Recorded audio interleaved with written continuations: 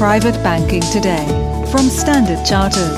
Hello and welcome to Private Banking Today, a new podcast series from Standard Chartered about the latest wealth management trends. I'm your host, Chloe Tilley, and each episode will be joined by expert guests for their specialist insight into our theme. This episode, we're looking at the key considerations when it comes to UK residency planning. Joining me is Rajiv Gaglani, who is from the Wealth Advisory team at Standard Chartered Private Bank. Hello, Rajiv. Thanks for being with us. Hi, Chloe.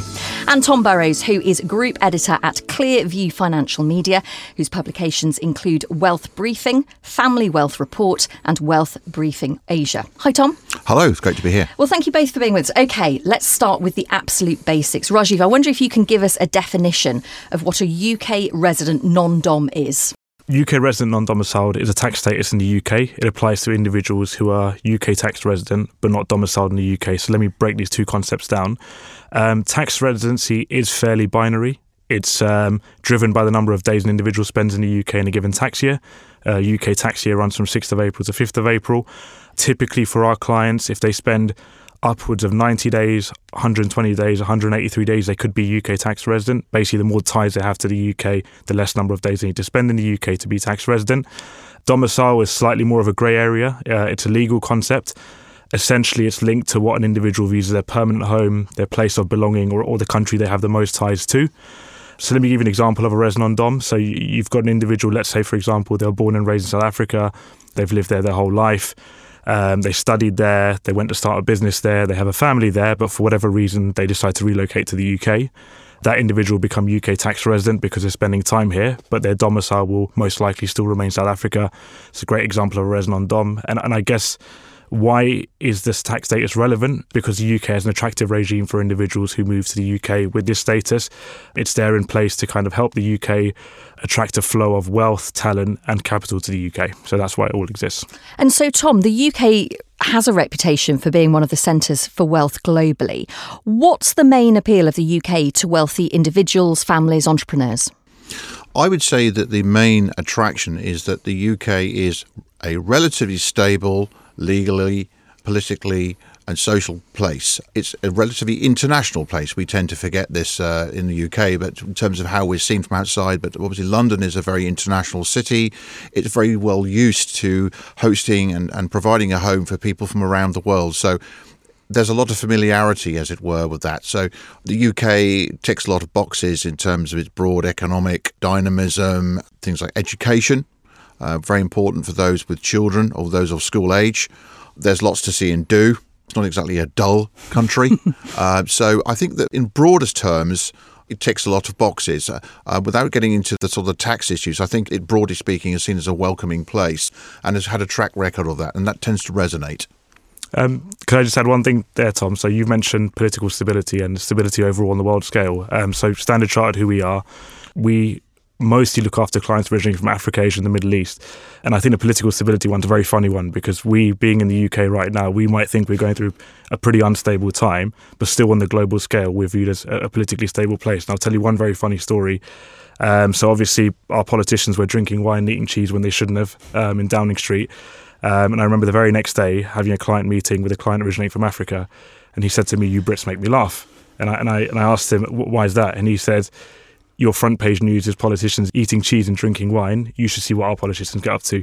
So the point here is, obviously, yes, UK might be going through elements of turbulence, but relatively speaking, I think we're still a pretty stable place when you factor in domestic and geopolitical unrest around the world.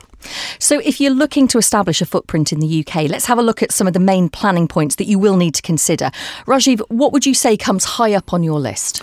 So my background's obviously structuring, but before I go into a structuring side, I'm going to mention one really important point, which is an individual's immigration route into the UK. So up until early 2022, the UK had a very attractive route in for wealth, which was something called a Tier 1 investor visa.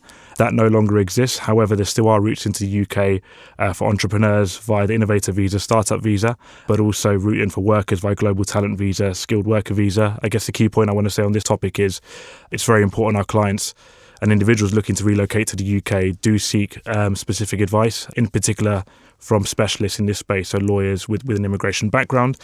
And onto the more exciting stuff, I guess, from a structuring side, I'm going to mention three things. One, which is the date an individual becomes tax resident. Effectively in the UK, the way you are tax changes overnight from the date you become a UK tax resident. So therefore, it's very important to put in place specific planning, which is usually easier before you come to the UK than afterwards. It's not a disaster if you do it afterwards, but it's always better to put in place before. And something I probably want to raise as well, which people listening might not realise, is if you move to the UK, let's say midway through a tax year, so for example, if you move to the UK in November, December time, you still might become resident from the 6th of April before. So just something to consider before clients do move to the UK. A couple of other points. So clients sometimes move to the UK without thinking about what they might need in the UK. So in other words, what's your capital requirements? So what's your day-to-day expenditure? Are you looking to buy a property? Are you looking to buy any specific assets, start a business, etc.? That's very important to consider before you move to the UK so you can bring in capital efficiently.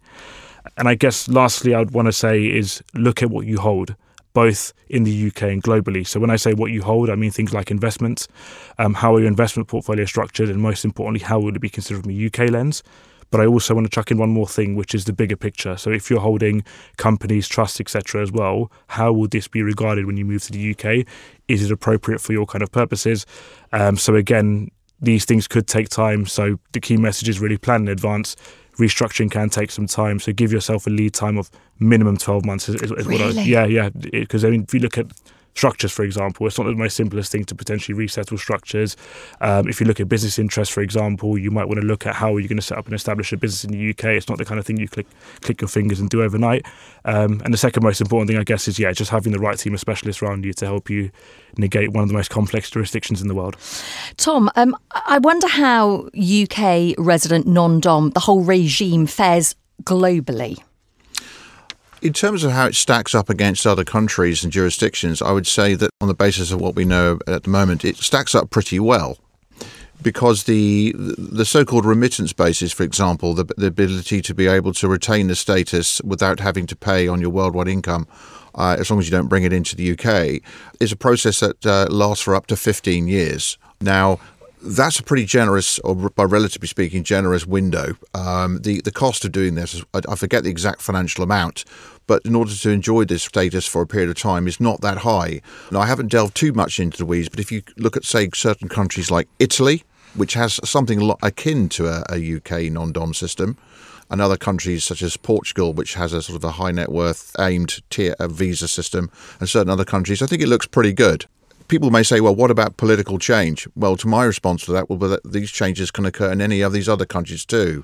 So I would argue that it stacks up relatively well. And I think there's also quite a good debate now that's going on in the UK, which is a lot more mature than I thought it was going to be, that we do need to be open, continue to be open to attracting international capital and talent.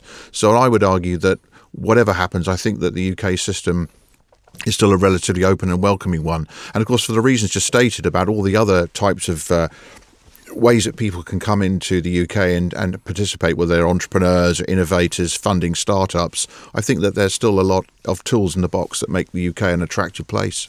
Well, let's talk about the year ahead, because 2024 is the year of elections globally. I mean, you've got the US, you've got India, of course, the UK. What impact could the UK general election and, of course, a possible change of government have on UK resident non-doms? I want to get both of your thoughts on this. Maybe, Rajiv, you can start. Sure. I guess the current state of play we have right now is practitioners are basing their judgment on two things. One, the polls, and two, high-level remarks made by politicians at this stage. So the polls, I guess the most likely outcomes could be one of three results, which could be a Labour majority, a Tory majority, or a hung parliament of sorts. So that's still up in the air. And obviously, as we know in the UK, polls don't necessarily equate to what will happen in real life. And the second point is, I guess, the high-level statements from each parties. The Tories haven't said too much in this space, so I suspect they won't be rocking the boat. We do know Labour are likely to reform or potentially rebrand what is already in place, but I guess we don't know the details at this stage. So I guess the two things I want to say is obviously the devil is in the detail. It will depend what legislation dictates, etc. So there's still a lot more to come in this space. And two, as Tom very eloquently put it, both parties will still want to attract capital to come to the UK. So I think whichever way the election goes, I think the UK will still remain competitive. Tom? I would imagine, based on opinion polls, assuming you treat them as having some level of credibility, that we are going to get a change of government, albeit not necessarily with an outright large majority. Of course, even the size of the majority will dictate as to the direction of travel.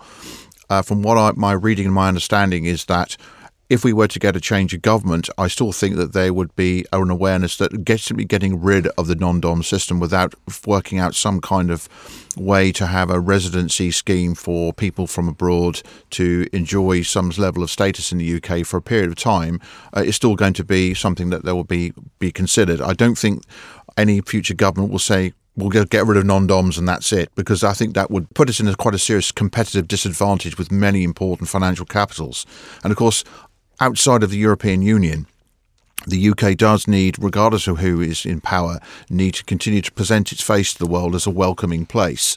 And I think that whatever the specific wrinkles that there are with the non-dom system, a system that goes back over 200 years, is that I don't think any serious sort of government is simply just going to eliminate the system without looking at what the credible alternatives are. Finally, Rajiv, what are you telling your internationally mobile clients who are potentially weighing up a move to the UK? So what we're telling our clients is, look, for the reasons we've set out in this episode, the UK still remains a major player in attracting global wealth. What I would say on the elections and speculation side, what we are saying to clients is do think carefully, but don't act in haste, especially based on speculation. There's been plenty of speculation over the past 10, 15 years where certain things were speculated that didn't actually happen in budgets, for example. So again, almost plan for it, but don't necessarily react just off the speculation alone. We also think, tax should never be the driver for decision making. Look at the bigger picture. What's your reason for coming to the UK? What's the sole driver to get you to the UK? And then the planning and structuring can take place around that. And I guess, again, a point I made earlier, but I really want to emphasise, is having the right team of specialists around you. If you play your cards right, the UK is a very attractive destination to come and reside in, but also with such a complex tax and legal jurisdiction, if you don't have the right advisors around you or don't have the right people guiding you through your move to the UK, there are obviously very many pitfalls where it could be quite an ugly stay in the UK. So it's very much those things. Well, thank you so much. That's it for this episode. I really appreciate both of your time for a really interesting, really helpful conversation. So, Rajiv, thank you so much. Thank you. And Tom, thank you as well. Thank you. Well, do join us again soon when we will continue to look at the latest wealth management strategies. Our next episode, we're actually going to be focusing on investing in prime UK real estate. Also, remember, you can subscribe to this series so you won't miss an episode. From me, Chloe Tilley, from Rajiv Gaglani and from Tom Burroughes, thank you for listening and goodbye. Private Banking Today. Back soon.